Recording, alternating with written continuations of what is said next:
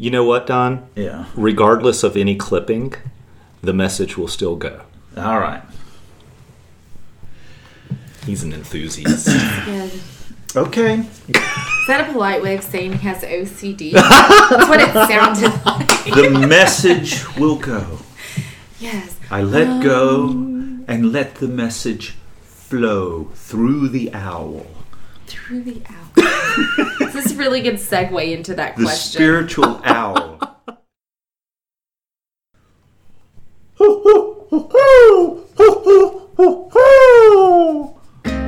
Welcome to the Boiled Owl Coffee Club Podcast, the meeting after the meeting where we talk about our experience living sober. We don't speak for Alcoholics Anonymous. This is only our experience. We have no monopoly on sobriety. If you don't like our approach, that's okay. There's lots of ways to live and lots of ways to live sober. This works for us. I'm Don. Hi, Don. Hey, everybody, I'm Sam. Sam, I'm glad you're here. Well, I figured I ought to show up. We had this special guest on our calendar, and, it's rude not to show up on time like I've done before. No, you're on time. Yeah, we do have a guest. We do have a guest. Introduce yourself. Okay, my name is Nicole, and I'm your guest. Hi, guest. Glad you're here, Nicole. Thanks for joining us. Really glad to be here. I guessed you're an alcoholic. Very much so, yes. I've heard you are. I am very much an alcoholic. Non-active, by the way, just to clarify that. There you go. I mean, that's an important clarification there. It absolutely is. That's one of the things I really like about AA is I always liked hanging out with alcoholics when I was drinking. That's who I wanted to hang out with. Because we're awesome. That's right. They're the most fun. The alcoholics are the one coming up with all kinds of crazy behavior. That's right. Being sober, it's exactly the same. We got all kinds of crazy behavior and wild enthusiasm because it's all alcoholics, but we're sober. Mm-hmm. And it tends to get a little tempered now because, we still have amazing fun and crazy ideas, but we don't necessarily act on the crazy ideas. I don't act on all of them. Exactly. To be a fly on the wall in a room, I'm talking to my sponsor. Yeah. Oh, God. Yeah, no, we can definitely. But I think that's what's supposed to happen. Yeah. Those thoughts just stay where they are. They're just thoughts. They become fluid. Yeah, I certainly didn't think that it was going to be this much fun being sober. Mm-hmm. I kind of expected there goes all the fun. This is going to be a dreary life. Yeah. It is fun. I mean, I thought I was going to lose my creativity when I got sober. I bet. Yeah. I thought that I was going to not be able to create anymore. And actually, at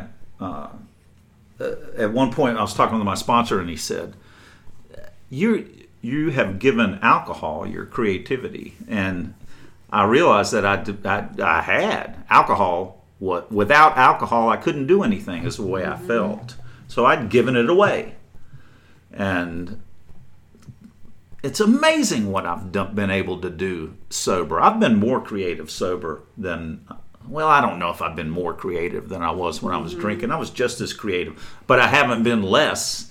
And it's been more coherent. I would suggest you probably have been less a creator of chaos in sobriety than you were as a drunk. Yeah, that's true enough. Yes, we could also think about how different Led Zeppelin albums would sound had they been created with sober minds. I mean, alcohol still works for me every time I listen to Led Zeppelin. I'm just saying. Those guys knew what they were doing under the influence. But and our literature talks about that, that a lot of us get to that place where it's, my best ideas come to me when I'm drinking. But I think that goes along with, once we get in here, we start taking inventory and we realize there's a huge difference in what our reality is and what our sense of reality is. I had a really twisted perception of what was real and what wasn't real in my life. And it took years into sobriety to really start recognizing that, and it reminds me of what some of us were talking about the other night, fear.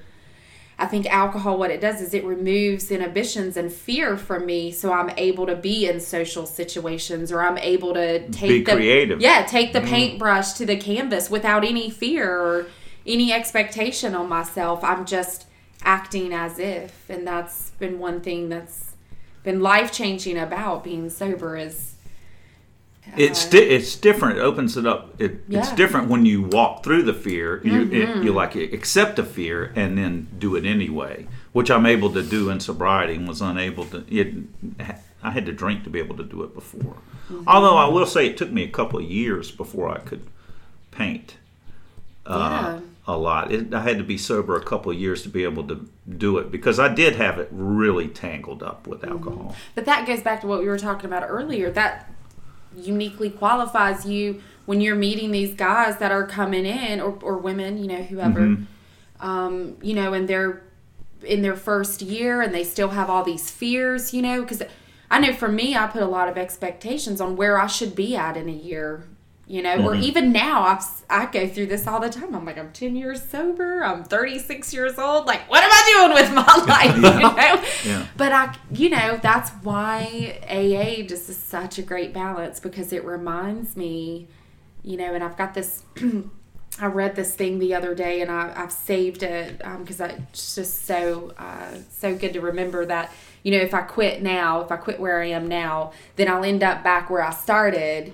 And when I started, I wanted to be where I was right now. Yeah, totally. Yeah, and you just, but back to the point of, you're able to pass that experience on. Like, yeah, it took me a couple of years to really get over this particular fear, and I think we continue to administer hope to people, beyond those early days. I think that's what my experience was. I got hope that I was going to be able to live without going back to a drink, and I've just continued to get hope that, no matter what, I'm never going to have to pick up a drink again, at least today. Well, so speaking of early sobriety, what is it that got you here? So what was life like such that it got you to come to AA? Oh, yeah, that's always the $1 million question here, isn't it? But that's what every newcomer wonders. It's true, and one thing that really, because Sam and I were talking, just really involved in working with young people. A lot of that comes from. I was first exposed to AA when I was 16. Wow. Yeah. So I came to my first meeting at 16, but I was 26 when I got sober. So in those 10 years, a lot happened. Yeah. And a lot changed. But what didn't change, what I found out when I got here, is the message in Alcoholics Anonymous, it stayed the exact same. But I changed, my level of willingness had changed. Oh, yeah. Yeah, and a lot of people... well, what happened at 16? the last time that you came, so you'd been exposed to AA, but when you came and it stuck, what was going on inside of you that was going where you gave up and decided to do AA? Well, or did you? No, I did, and I am one of those people. Sometimes I get a little apprehensive sharing this, but then I also understand it takes all kinds, of stories to keep this thing going. But I firmly believe that I'm one of those people that the obsession to drink was removed immediately. But I know that that's not how it works for everyone. And I think what was different is, I had moments where I would think, man, something's not right. Like, you are not drinking like normal people, Yeah. Now, at first, it wasn't like that. When I was a teenager, I learned the first time that I got drunk that God had given me a gift, and it was a very high tolerance for alcohol, and it seemed to impress all the football players at the party that night, and I just, up until that point, you know, I haven't met an alcoholic yet that doesn't say this. But I always felt different than everybody. You know, I felt like I didn't fit in, or somebody, you know, wasn't going to like me. I mean, it was just this constant mental anguish, you know. And I don't know, that kind of changed it. You know, to me, I think the drinking became who I was, because I was really good at it, or so I thought. But when I look back on it, I remember I worked in certain gentleman establishments that weren't very gentlemanly, I'll just say. But I remember one shift, I had drank an entire fifth of vodka, and one of the bouncers said, "Oh my God, you drank a whole fifth of vodka during your shift. Do you realize that?" And my perception at the time was, well, hell yeah, I do. I'm and like, I know I've you're still got jealous. Atta Girl going right now. I mean, damn, girl. But I'm thinking, you know, and in my mind, I'm like, yeah, I did. You know, I'm super proud of myself, and I'm heading to the bar tonight. And I did, you know, and that was one of the nights that sticks out. I remember there was a bar downtown. I don't know if you guys remember this or not, but you used to have a special key to get in. And oh, yeah. Yes. And so I, you know, went, you know, promptly took myself there and drank another fifth. And I remember my, you know, boyfriend, we used that term loosely at the time, made the comment to me about, you just drank a fifth. And I was like, yeah, and I had one on my shift today too. But when I look back at that now, I don't think they were really saying, good job, Nicole, you drank a fifth. I think they were like, holy shit, Nicole. Right. Do you realize that you just drank 2/5 of liquor? But honestly, at that time, I was wearing that like a badge of honor. Yep. You know, but it's not normal. And I remember my mother, my grandfather was alcoholic. I don't know that he ever said he was an alcoholic, but he had a really high tolerance, and a lot of my uncles did. And I remember one time my mom saying that to me, you drink just like them.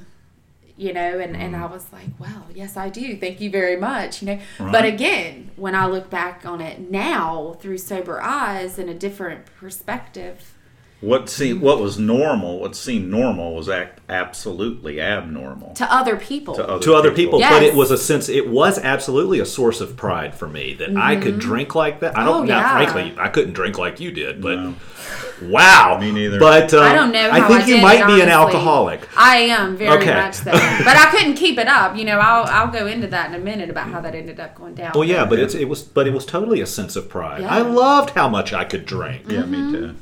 Yeah. Yeah, and it just, you know, it didn't last. You know, that was one of the things I did kind of start noticing. But at the time, again, a lot of this, when I came to AA and I was reading the literature, and I actually read the book in a detox center by myself. It's the best thing ever happened to me, and I'll never forget. You identified when you read it? Oh, I will never, ever forget. You guys know, I already told you I'm going to cry a lot. Oh, but honestly, laying in that bed and reading that line that says, this explained many things for which I'd never been able to explain before. And everything up to that, I literally get covered with goosebumps when I say that, because it was the first time in my life I was able to say, that's why that happened. Yeah.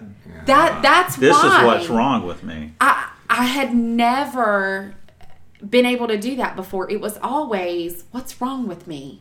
What is going on with me? And that was one of the things I started noticing is I never really tried to hide that I was a drinker until kind of closer to the end. And I didn't drink in secret the whole time, but I would do things like, so people wouldn't notice how much I was drinking. I would drink before I went somewhere. You didn't consider that hiding, but it was hiding. But it was, right. But and then again, you come in here and you're reading this literature and you're going to these meetings and people are talking to you, and it, to me, that was my pink cloud. I mean, I was very scared, but I also, things like that is what convinced me. I'll never forget this woman who later actually was my sponsor for 5 years, telling this story about how one time she was a nanny, and after the kids had went to bed or something one night, the dad, made everybody a cocktail, like a gin and tonic or something, and he unlocks the liquor cabinet and makes everyone a nice cocktail, and then puts the gin back in the liquor cabinet and locks it. And she's sitting there going, whoa, wait, what? Why are you putting it away? You know? And this fear was of her thinking, and honestly, only a real alcoholic can identify with this, because I have said this exact thing to my mother, and she looks at me like I have two heads. But when she said that, and she talked about the fear and the thought of, should I drink this one drink or just not drink it at all, because I'm not getting another one. Yeah. And again, I get covered in chills, because I'll never forget hearing her say that. And then it immediately brought me back to this time that I had volunteered, which rarely ever happened, but I did it because I heard there was an open bar. So again, such noble of purpose. Yes, this is very much staged.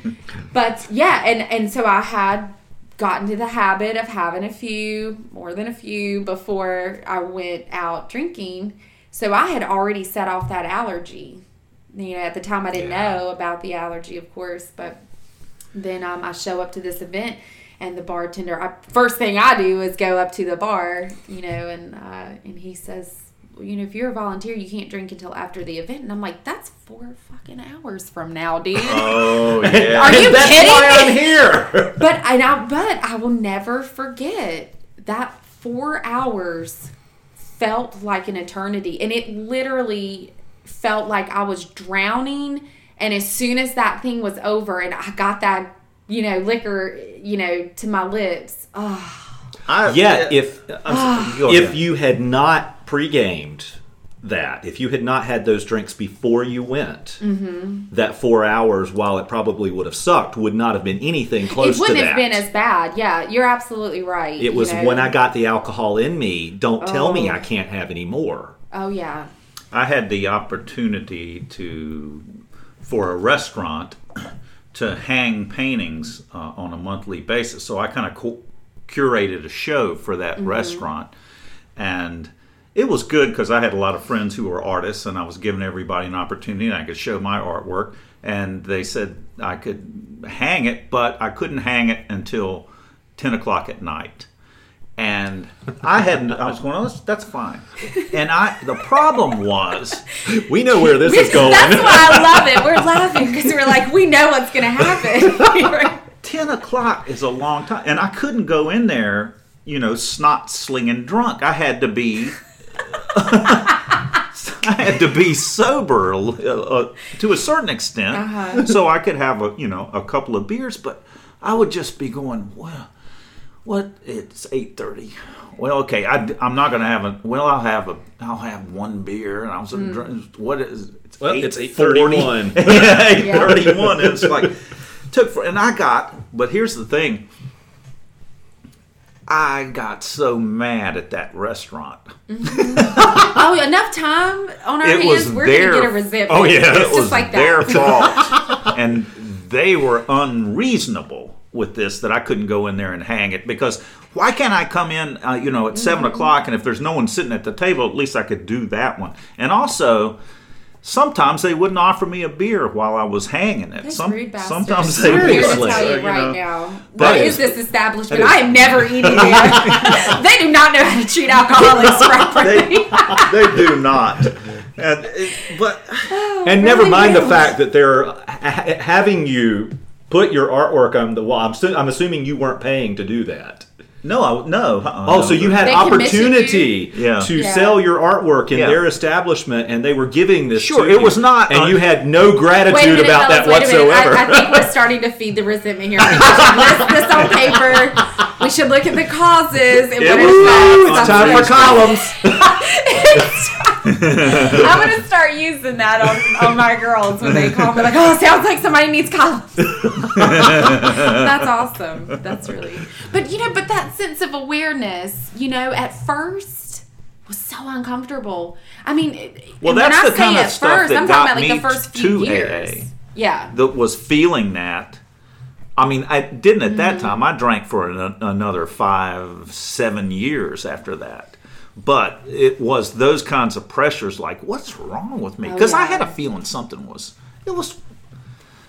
I was deflecting it and being angry at them, but I knew something was up. I mean, it was odd. Generally when I lash out, it's something in me. It's not what the other is doing. So I mean, it's definitely. But I may not be able, to own that it's something in me. But some part of me knows that it is something in me, and that was definitely the case in one drinking. Thing that, aside from as I started to reach those last days of drinking, were a lot of things I noticed. My tolerance started to shift. So I used to be able to drink 2/5 in a day. Then I'm telling you, it was really bad. Yeah. But then I would say the last 6 to 9 months I drank, it started to get to where some nights I could have 2 beers and I would be trashed. And I couldn't understand that. And then, some nights I could drink and drink and drink and drink. It was really weird. And then you're one of the people where drinking quit working. Well, and that's what I was getting to. It quit. It quit working, but I actually had a doctor when I went to because my last drink ended up, if we get there, I'll tell you more about it, in the emergency room and transferred to detox. But they had me on an alcohol drip for about 11 hours. And the doctor at the time, I remember, I asked him about that, and he told me that. Asked him about what? About why is it that here lately, if I drink, one night, I can have 2 and I'm trashed. Mm-hmm. And if I drink the very next night, I might be able to drink a 5th or 2. Your standard 2/5. Yes, I mean, it would, right. Yeah. So it started to get really wonky and I didn't know what to expect. And he was just saying that alcoholism really progresses so differently and metabolisms are different in alcoholics. And luckily he was a doctor that really, believed that in alcoholism. But yeah, because that explains why, some people, like, I think that I was one of those people. I don't know that I could have physically drank for years and years and years longer. I think that I would have, because that's kind of what happened. Destroyed yourself. Right. So when I came to April 14th is my sobriety date.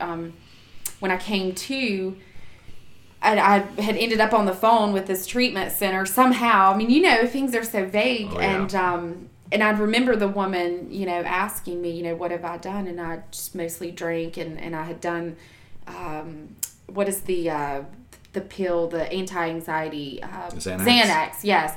And long story short, she ended up telling me, you either need to get to an emergency room immediately, or you need to drink something. And then she was explaining to me that when was this? You had called AA? No, I didn't call AA. I called a treatment center I found. Like, I literally crawled across the floor to a phone book. 1-800-AAA. I don't know. Honestly, I don't know why, or, I just know that I was on the phone, and I've said, and that's, and I share about this a lot in meetings too, if it pertains to, that first step or someone's really new. Is that moment is the first time that I had what I know now as a sane thought to a drink. When she told me, you either get to an emergency room or you drink now, because you could die. Right. I didn't think, well, that's a little drastic. I believed her. Mm-hmm. But before, if someone would have said, Nicole, you're going to die if you keep drinking, I would say, you know what, that's a little drastic. But in that moment, you had that moment of clarity, I knew she was telling me the truth.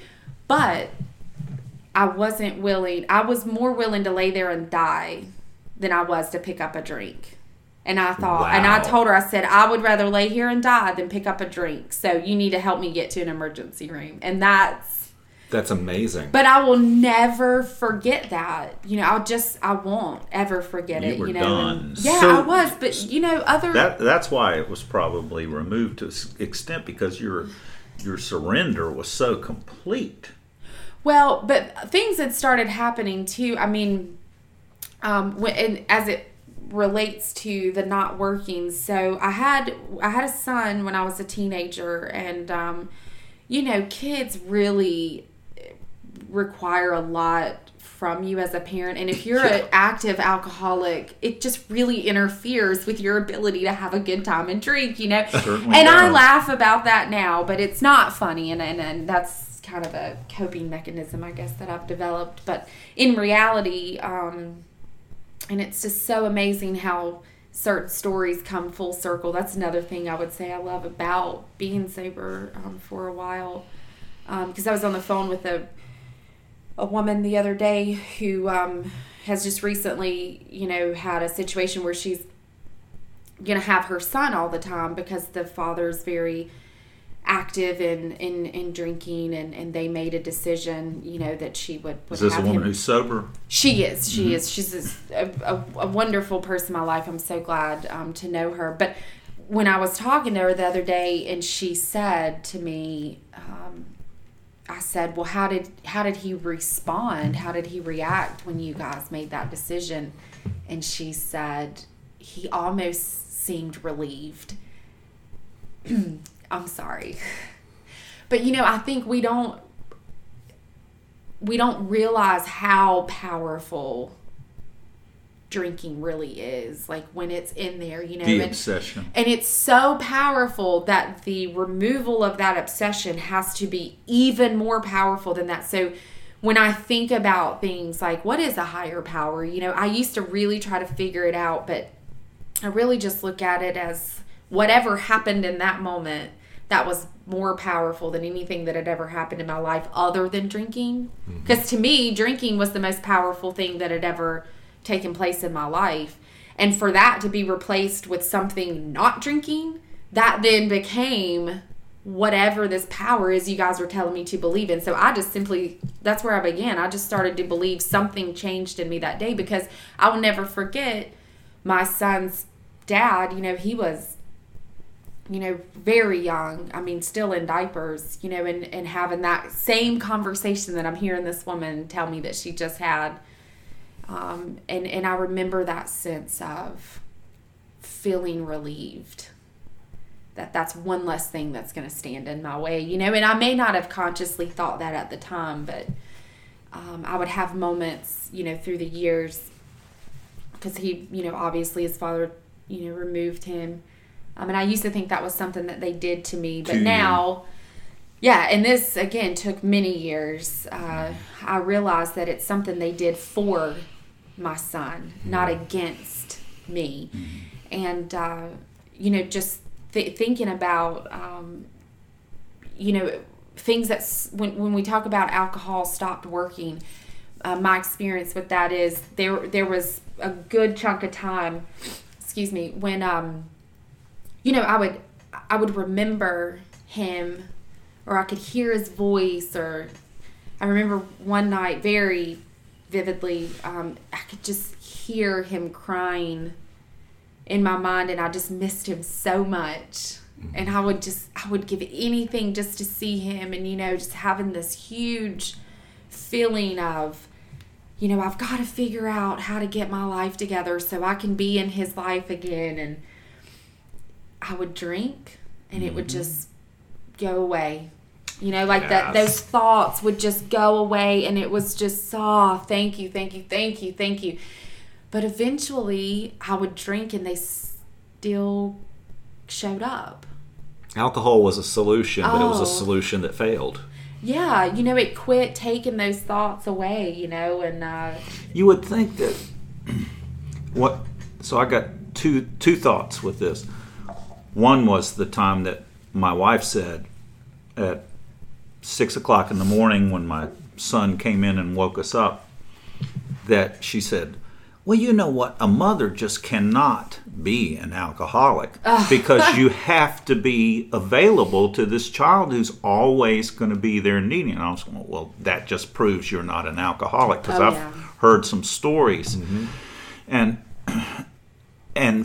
with me, I understand it because when my son was 3 years old, 2 years old, he had ear infections all the time. And he would So in the middle of the night, or so it would be like 11 o'clock at night, and I'd hear him start crying, and I'm drinking and painting in my studio, and I remember hearing him crying and going, oh no, he's crying. This means that I'm going to have to drive to the 24-hour drugstore and get this medicine for his ears to stop the pain. And I'm drunk. I'm totally drunk. And I'm scared I'm going to get a DUI.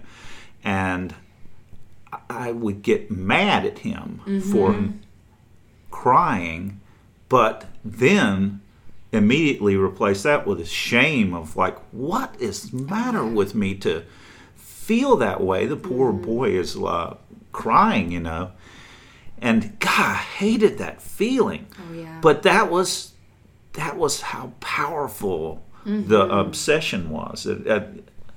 It's a horrible trap that a parent is in with that and with alcohol. And you would think that you could easily control it for a little innocent child, but alcohol's powerful. It's so powerful. I mean, and just, and alcoholism, and I have a daughter now. I mean, she'll be 3 the end of the month, so I've been able to be a sober parent, and I think things with her, like I'll think, man, I wasn't around when my son was this age.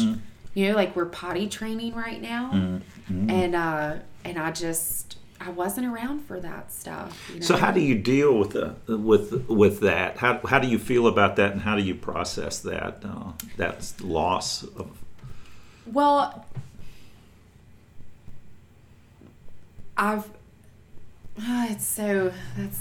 Is it too personal? No, it's not too personal. It is something that I've processed a lot over the years. I remember my first year really working hard just to, try to see my son and wanting to be a part of his life. And, Is your relationship with him good now, or is it strained? He's chose to, not be in my life, and I respect that. I don't like it. We were able to, have bits and pieces of a relationship over the years, but as he's gotten older, and that's what I was getting to when you're dealing with people whose lives you have just been that tornado through, I mean, his father, unfortunately is just not spiritually equipped to deal with how to overcome a resentment, and it took me a really long time to recognize the fact that my son is not enough to keep me sober, and somewhere around that 1 year mark, I remember saying to my sponsor, and, I'm not going to hold back here, but I'd had an incident where, yet again, I was told, no, you can't see him. It was just constant degrading, and, his dad said very hateful things, and, that's just where he was, and it just, nothing was going my way, and I remember calling my sponsor so angry. I mean, just because we get sober doesn't mean everything's going to right. And I said, I said to her, "This is bullshit. This is absolute bullshit. I am doing every fucking thing you've asked me to do. I'm showing up every day. I go to meetings. I've worked every single step, and I still don't get to see him. I don't even know why I'm sober. This is just a bunch of shit." I mean, I was so mad, and I just remember just going off on her. And of course, how like old timers like Don are, so they just have this ease and comfort to them, crotchety old bastards. That's what I think. But she did. She was just so calm, and I think we need that, calmness in our life. That's why they say, to get somebody that's, not where you are, but I just never forget her looking at me and say, "Well, go drink." My sponsor did and that I was to me like, one time. "Wait, what?" And then she said, "Yeah." She's like, you couldn't go and pick up a drink right now, even if you wanted to." And that was the moment I knew that something had been doing for me what I couldn't do for myself, because up until that, I really was only doing it because I thought, if I do this and I do it perfectly, I'm going to get it back. Mm-hmm. But I also remember too, you know, I'm so grateful that people never, gosh, you guys, I'm crying. Well, but I remember being in a meeting, and people were talking about the 9th step, and I was like, yes, that's the step that's going to get my son back, and I'm going to get a job, and everybody's going to love me again. And after the meeting, I was so excited to ask my sponsor about, well, when do you think all that stuff's going to happen? Because there was a woman there that night talking about how social services had removed her kids and all this other stuff.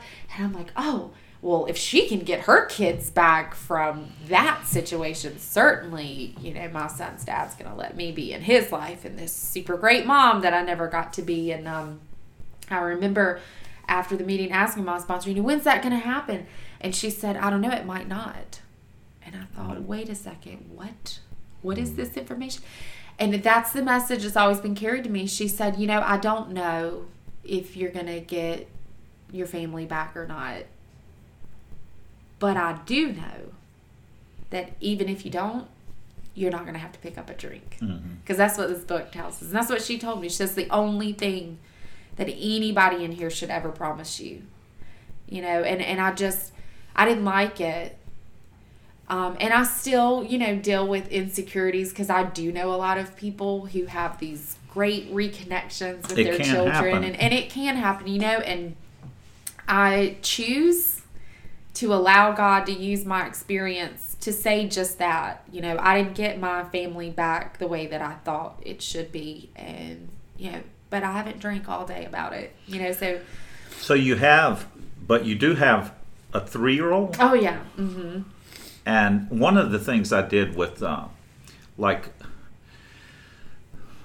it's different, but I was unable to help my brother get sober. Mm-hmm. And he died. Mm. And I'm so sorry. Yeah, the what I am able to do though is help other people who are available, who want help and who want to get sober. And I have to apply that loss and that I guess that grief to being able to be helpful to other people. Mm-hmm. And when I do it, I kind of apply it back to him. In my mind, it's what I can do. Yeah. And I couldn't do anything with that. So we don't always get to have everything our way. Mm-hmm. But there are other areas where we're uniquely qualified to help. Exactly. And some of the pain that I've been through with those things, particularly like sometimes I'll do 5th steps at treatment center and listen to somebody's 5th step, and it's amazing how many times it happens and somebody hits a wall of some pain where they've done something or had this loss, and I can say, I've been there and I've done that, and there's a way to go forward and live happily and be useful with my life. And boy, that's a gift. It is. And you know, that's when you hear people talking about, you know, you find something better than drinking here and more effective. Because I know that's where it is. You know, and it's very rare that a day goes by that I don't get to utilize that unique qualification. You know, I mean, even this morning, you know, 8 a.m. I'm on the phone with this woman and I'm saying, listen, you're going to go to this place you're nervous about going to, and you're going to show up, you know, and I get to tell people things that were told to me, you know, that I would hold on to, you know, and if I had to pick a favorite line in the book, one that I've continued to just cling to, it's that as God's people, we stand on our feet. You know, I may have had a bad past, done a lot of things. Even in sobriety, I've not been perfect. You know, I've been married and divorced since I've been sober.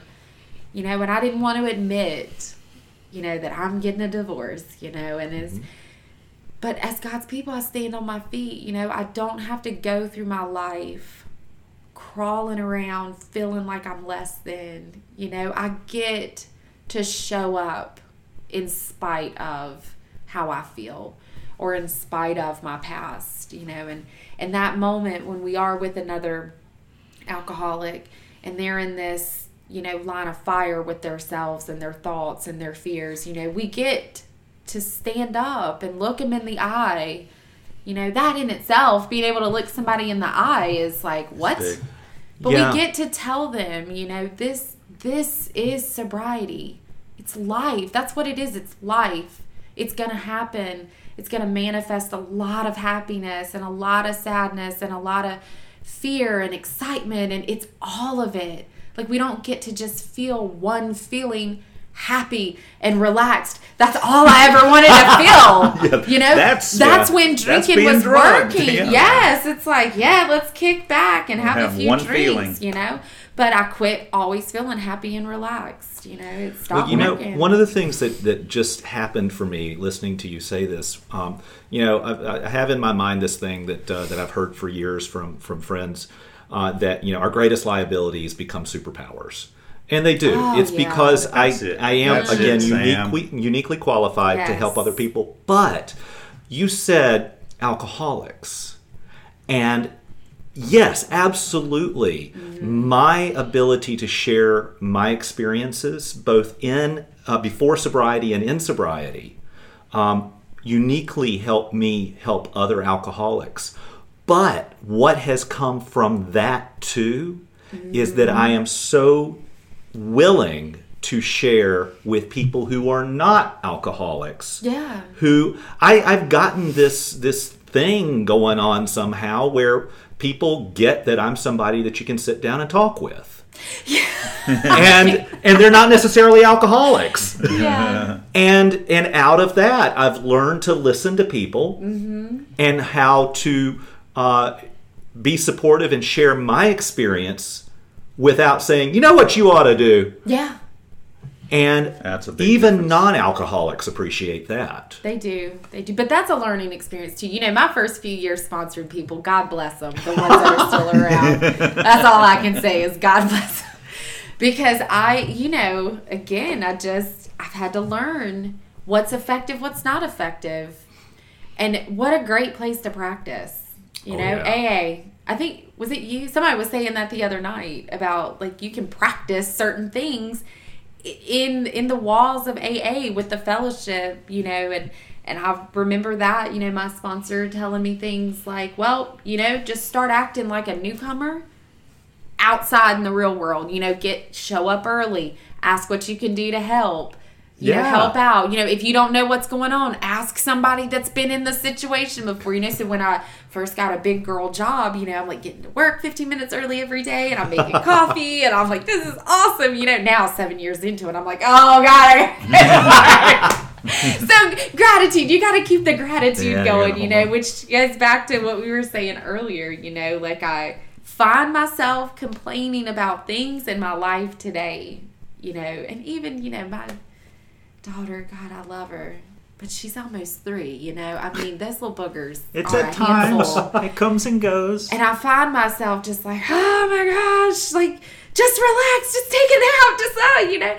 And then I'll go to bed at night and I'll just think, man, she wore me out today, what in the world? And then I just remember, and this is what's so amazing about, you know, I would say steps 10 and 11, you know, it's those moments when you're going to bed at night and you're reflecting on your day and maybe you don't feel, you know, as comfortable about some of the thoughts and feelings you had that you wish you would have had different or, you know, whatever. And instead of beating myself up over it, I can just say, you know what, I just really wasn't very grateful for that, you know, or I just really wasn't, where I wished I would have been, you know, but that's why tomorrow's a new day and each day for us is really all we have. You know, I heard somebody say that in a meeting the other day. We do all this work and you know what we get for it? You get one day. Yeah. You get one, that's all you get.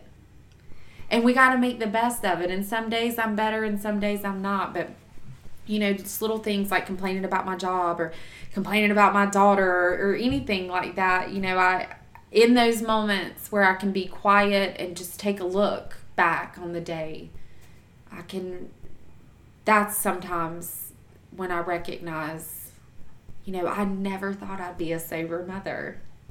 I never, ever thought, that would ever happen in my life. And here you are. Man. And they just get you, and even with work, I complain about work and, but I'm so grateful I have a job, we can't say names, right? No, I can't say names. I can cut it if it's... Oh, well, Wayne S. over at the Summit Club gave me one of my first jobs sober, In fact, Wayne S. has been on the podcast. Okay, yes. Good.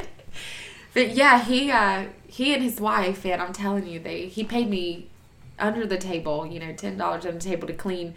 Now that part you probably shouldn't put on there. Oh yeah, no, not for that. But I cleaned, I did construction cleanup for him, and and they taught me things like how to do honest days work for honest days pay, and I forget that in the midst of how great my life is today. I forget there was a time where I was nervous I would never have a job, and then here I am. I've worked for the same company 7 freaking years, it's just amazing. And I was in It's hard to hold on to gratitude like that, but it's a real trick. You gotta work at it. Yeah, you have to be intentional about it. I have to be intentional about it. Intentional. That's a key word there. Prone to finding fault in everyone and everything. It's the first thing I see. Well, and that's where I love that they call it this in the big book, a design for living. Yes. That's where this comes in, so that when we do our 10th and 11th step work,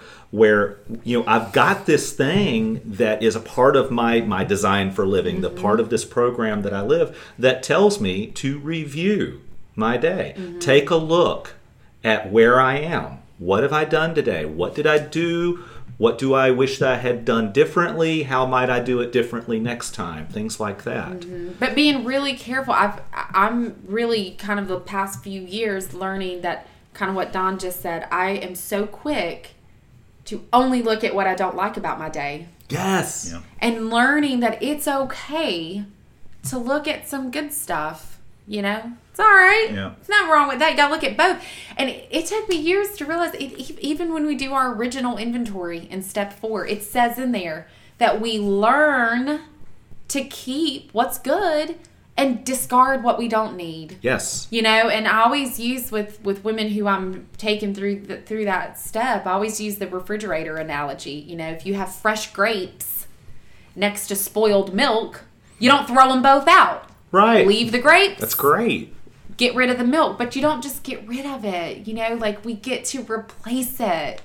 All of this stuff gets replaced, and so I know I said the other line was my favorite, but if I had a second favorite. Oh, I have tons of favorites. I know, yeah, it would be, when it talks about it took years for us to tear those structures down, but those old buildings, they get replaced with finer ones, and that is just, if I didn't spend time with you guys, and that to me, I think is, a lot of people lose that sense of fellowship because it's not always just hanging out with another alcoholic. It's the ones, you want to be around the people that remind you of that, because they go through that too, that active gratitude, and sometimes gratitude comes really easy. Sometimes, like we were saying, you just really gotta search it out, and just say, man, I am just an ungrateful little bitty today. Well, and I need people in my life who remind me, like you're saying, it hits me right then, stick with the winners. It's one of the things I heard early in recovery. It doesn't apply just to early recovery. Oh, yeah. Even once we become a winner, we still need to stick with the winners. Now, we need to let the future winners be around us, too. And I think that's a very important clarification about stick with the winners. Because you got to let people come around you if you're a winner. That's why I'm doing this podcast with you. Your philanthropic soul. I'm not going to tell you about the kick me sign I just put on your back. But that really is a thing that, in later, as we continue to live sober lives and grow in all this, I still need to be with the winners. Yeah. And it takes a long time, to kind of realize that and being around the young people a lot really helps me, kind of go back. I mean, I remember when I first started coming around, I was trying so hard to be one of the cool kids in AA, I'm like, I got to hang out with that group of people. They look like they're super cool, but then my perception of what cool was really started to change, when you're kind of doing something a little different, you start thinking, well, I'll tell you what it is, fellas. You get a conscience. Mm-hmm. Like it starts... It takes over and you're like, wait, what is that? What's going on? When you're looking at a situation, you're thinking, I don't know if that's a good idea or not, when you're calling your sponsor and you're like, well, some of these people are going out to this bar to listen to this band play after the meeting tonight. And I was thinking maybe I could go. And she's like, well, maybe those people have gotten to the 10th step, but you haven't. Because it says until step 10, we avoid temptation, Nicole. But I'm going to let you make that decision. But just like picking up on, like even early on being willing to ask, like, is it okay if I do that? Getting that sense of this might not be. Now, of course, I don't go through that now. I mean, I can go anywhere and I'm safe, but I will tell you, I mean, if I got fired from my job on Monday and I was scheduled to go to a concert that night, I might not go to the concert. Well, you have to see how you're feeling. Yeah, you got to check in. But at first, that learning to kind of trust that intuition and being one of the cool kids, it's not always what it's cracked up to be. A conscience and a complex.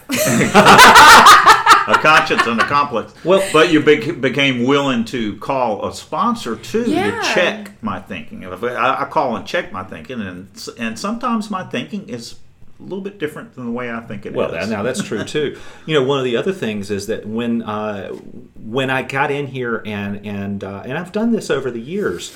I totally, and there's part of me still wants to be part of the cool crowd and all that. Absolutely, no doubt. You are. Well, totally, but I don't know that, and that's the cool thing. That's what makes me so cool is that I don't know I'm cool. We don't know that we're cool. It's like when you're a hero, but you don't think you're a hero. Exactly. You're like a hero. Anyway. But it's putting out that call for help of, I want to hang out with some people. I'm lonely or whatever. Mm-hmm. Well, so-and-so says, okay, Sam, let's go hang. Hey, Sam, you want to go get coffee or you want to go to a meeting and eat with them? Well, not really, because you're not the type of people that I want to hang out with. I'm waiting for the cool people to ask me to go do something. Yeah. That's not how this works. Mm-hmm. So when I put out that call for help, or even if I don't, and somebody says, hey, Sam, do you want to go to a meeting with me tonight?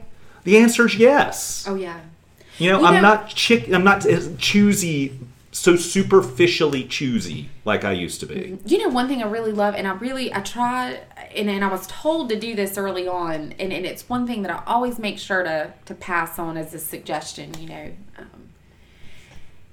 I love that feeling, like even thinking when I'm at my home group on Wednesday nights and you walk in, and because it's one of those, everybody's outside before the meeting, but then the people that are really scared, they're inside, sitting in a corner, just waiting for it to say 8 o'clock, and just going up to them, and forget all that, men with men, women with women. I mean, if there's a new person in the room, just go introduce your damn self. You're not hitting on them. Thank you. Well, I mean, some people might, but, I think there's a way you can do it, and I've learned. It depends on what your motives are. I get it, and I've learned, I just don't really sweat that stuff anymore, but if it's a person I've never seen, and especially the ones like maybe they're a little rough around the edges, whatnot, you never know the power of saying, hey, I'm really glad you're here tonight.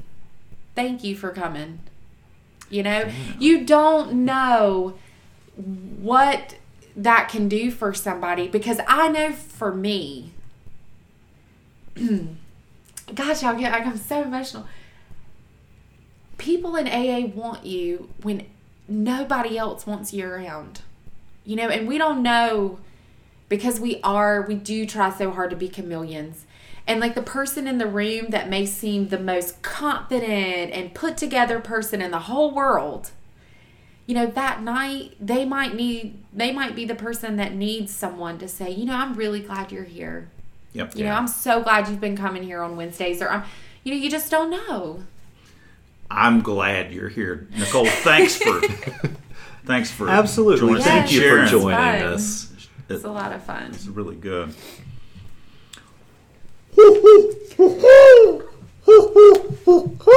Watch out for that owl. It's time for our old timers question.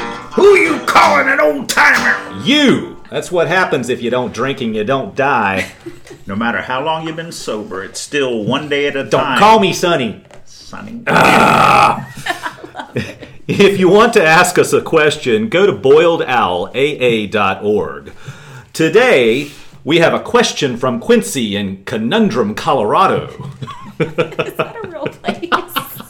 It is now. It just became one. I question that, but go ahead.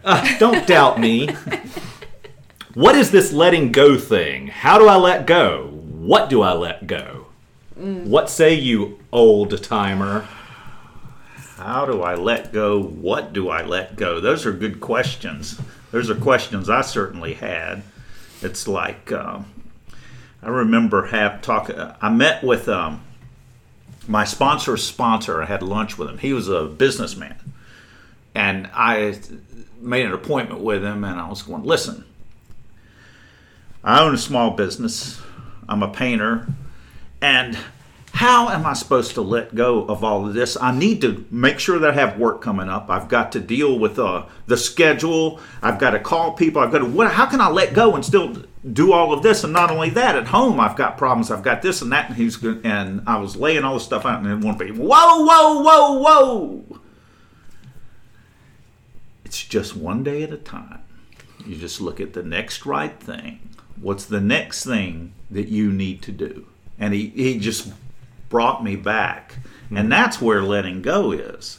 I get to let go of all the things I can't control. Now, I can think about it, but I wonder how much of it is worrying and how much is productive, And it's not useful for me to spend all my energy worrying about things that I have no control over. That's what letting go is. And the only thing I have control over are my actions. So the question is, when I get tangled up in all of that and the future and worries and all of that, is to ask God to direct my thinking. I'll pause, let go of all the stuff, breathe a little bit, ask God to direct my thinking, and find what the next thing for me to do is.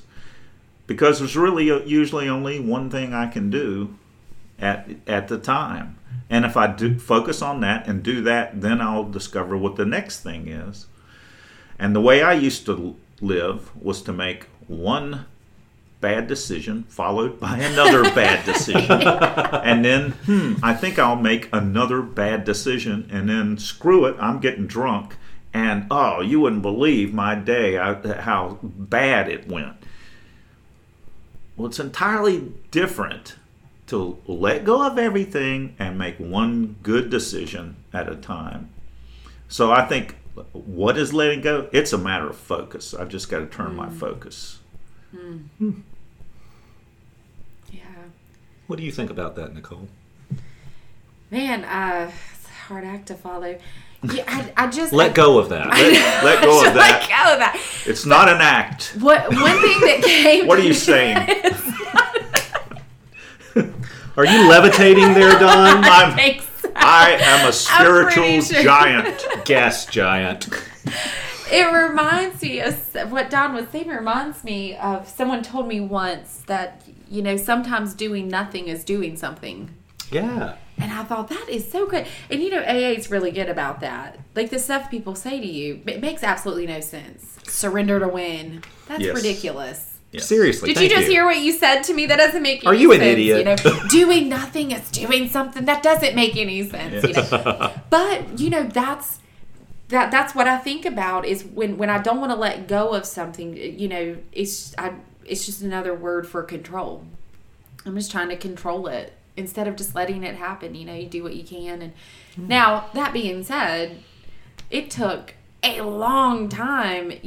I really look at that as I got to hit a bottom with it, just like I did with drinking. I had to keep doing things over and over again, even in recovery, till I was convinced, man, everything I try to control is going to happen whether I like it or not. Some stuff is just out of my control, and just kind of, gauging that. But I have to go through some pain to get there, but I'm certainly not perfect at it. But I definitely find myself, I can relate to Don on that one, being able to take a step back. So I was at Torah study this morning, and they were talking about, or it might have been at services last night, where the rabbi was talking about whenever we say this certain prayer, you take 3 steps back. And then he was asking us, do you know why? And he's like, because if you want to be a peacemaker, sometimes you got to take a few steps back. Mm-hmm. And I think about stuff like that in my life, like, man, I got to really, I need to take a step back here.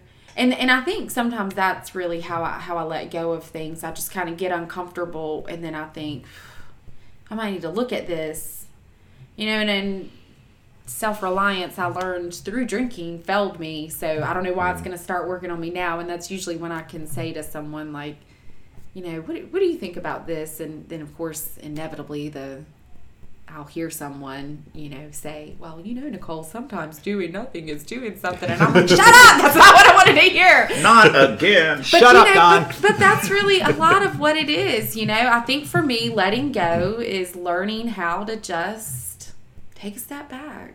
Just look at it, and that's 2 sets of eyes. That's what I think the steps give me, is 2 sets of eyes, and I get to choose. I can stay focused on it like this, or I can, or I can look at it, this person's giving me this perspective, or this is what I'm looking at, and then it becomes a choice, because I get to see two different sides of it. Sometimes I don't always choose the right pair of glasses, but that's what I love. With awareness comes choice. Yes, and I was just driven when I came into these rooms, and one of the biggest things that I've gotten over the years is through awareness is I get choice. Yeah, and we're responsible for that. I think a lot of people, I know for me, I had to go through that learning curve of, I am responsible for things. God only does for me what I cannot do for myself. Which means step up. Exactly. We got to work with God, and that's another thing. We were talking about that this morning and last night. She's like, we work with God. We manifest the power of God by how we make those choices, and I don't know. We could have a whole other conversation about Here that, we go. But it's, what did you say one good. time, Sam? You got to pray, but row. Pray to God, but row for shore. But row for shore. Yeah, and there's a really awesome saying. We pray as if God is absolutely everything, but we got to work like He doesn't exist. We got to work together. We depend on that power. So yeah, and I would love. I guess if I had not a gripe, but I would love to be, in meetings or have more conversations with people about that, about how we, grow into learning more of the dependency on that power and getting to that place of the difference in, belief in and dependence upon God. We've got to have you back and have that discussion. Absolutely. I've got so many would questions love I to. would like to talk to you about with the things that you've brought up that we haven't been able to go into in more depth. It is. For me, letting go is one of those things that it's been a learned process, and but what I have, I've got a thing, and indulge me, Don. I know that we're running a little over. No, go ahead. So one of the things that I have, I've been going through something over the past, for a long time, but aware of it for the past several weeks, and it was that I wanted to get more fit. and working on not my spiritual Well, you're fitness. doing I'm a working good on job. that too. Thank you. You're doing a good job. Yeah, just, Greek just God so you here. know. Yeah. No, but this thing that I've been going to the same gym for about twice a week for years. It's about a 35-minute drive. It totally annoys the hell out of me to drive there in the morning. And recently I've been wanting to do more. But I have back problems. I have low back problems, and so much so I'm waiting for surgery. And I have allowed that low back issue to become an excuse to be lazy. And I owned that recently.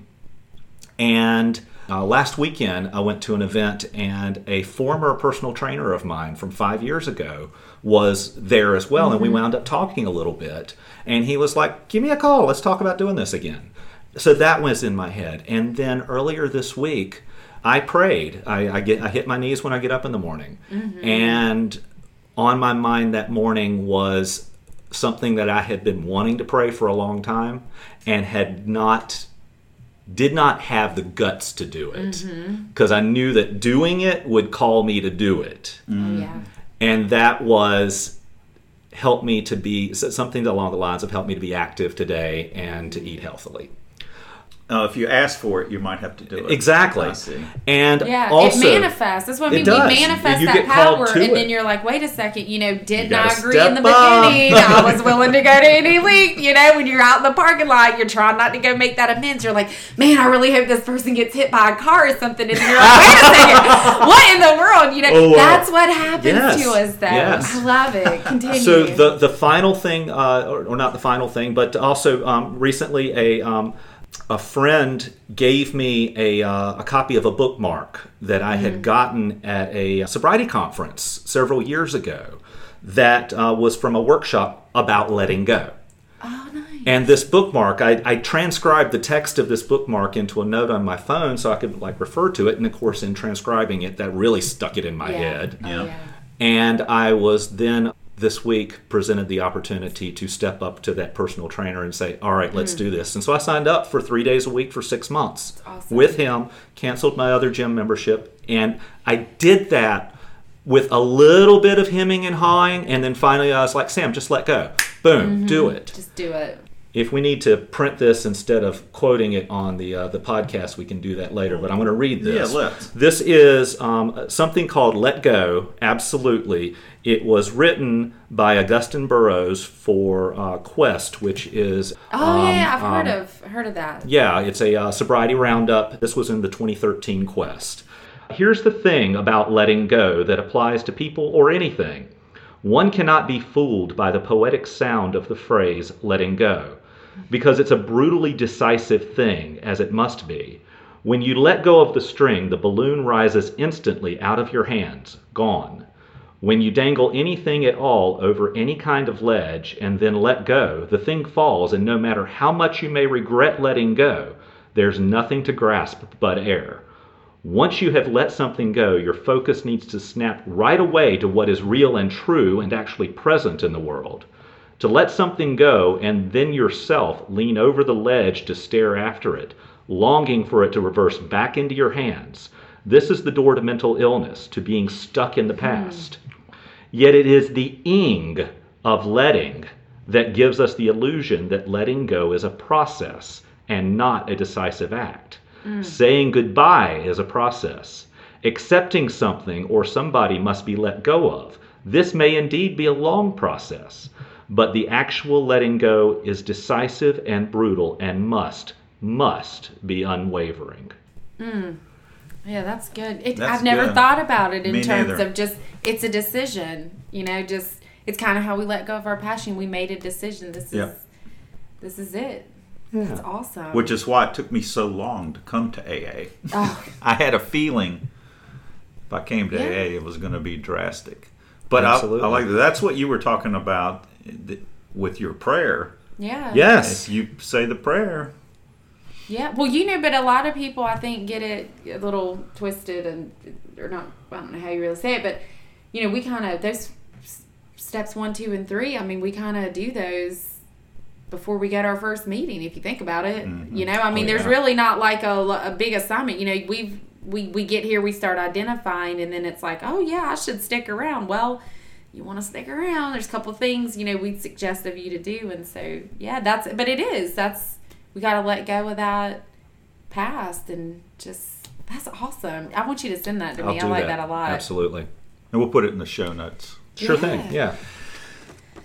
All right, Nicole, thanks again. Yes, thank you guys. This is a lot of fun. Much needed. Look out for the owl. Duck!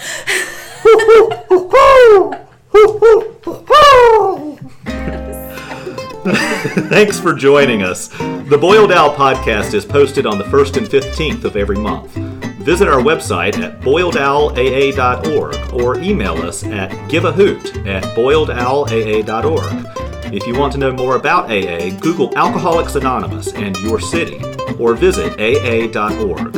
Please note, Boiled Owl AA is produced by members of AA and only expresses our experience and opinions. It is not endorsed by AA World Services.